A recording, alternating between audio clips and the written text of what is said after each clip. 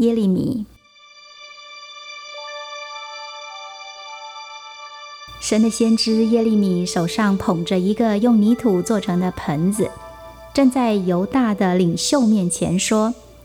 人们要离弃主，反而去拜偶像，所以现在请听神要对你们说的话。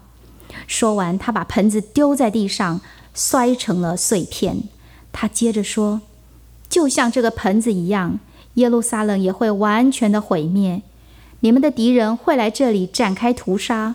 这座城会变得非常荒凉。一个祭司听了很生气，他把耶利米打了一顿，还把他给关了起来。第二天，祭司去把耶利米放出来的时候，耶利米对他说：主已经把你的名字改成叫做惊吓了，因为看到你的朋友在街上被杀，你一定会受到惊吓，你也会看着这座城被毁灭而受到惊吓，然后你会被带到巴比伦，你会死在那里，也会葬在那里。耶利米告诉人民说：你们将会被俘虏离开自己的家，而70年后，神会带着你们的儿女回到这块土地上。终于，尼布甲尼撒，也就是巴比伦的国王，派兵征服了耶路撒冷。他俘虏了犹大王，把他带回了巴比伦。犹大王后来就死在那里。耶利米告诉人民要服从巴比伦政权，但是他们没有听话，他们起来反抗。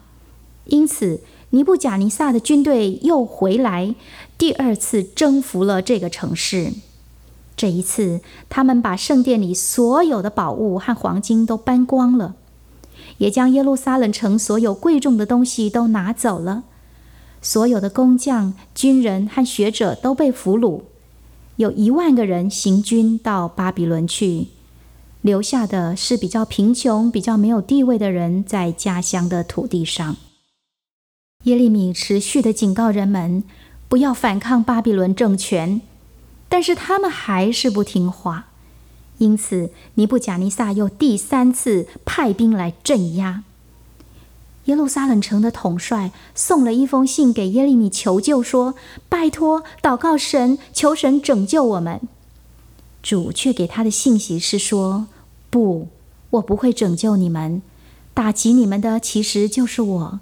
我已经把你们交给巴比伦王了。当尼布甲尼撒第3次来袭的时候，他决定要完全毁灭耶路撒冷，不让任何犹大人存活，以免他们有机会反抗。他的军队摧毁了圣殿，烧掉了所有的房子，甚至把耶路撒冷城墙都拆了。他们把剩下的人全都带进了巴比伦，只留下非常少的人在家乡的土地上。主让耶利米看到异象，主问他说：你见到什么？耶利米说：我看到有2个篮子装满了无花果，一个装的是我从未见过的漂亮的无花果，另外一个装的是烂掉的、臭掉的无花果。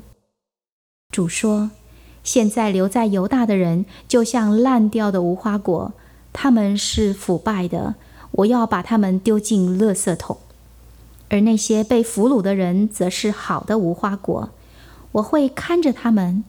我会好好的照顾他们，也会把他们的孩子带回到这块土地上。我会在他们心里放下一个想要认识我的渴望，我要做他们的神，他们要做我的子民。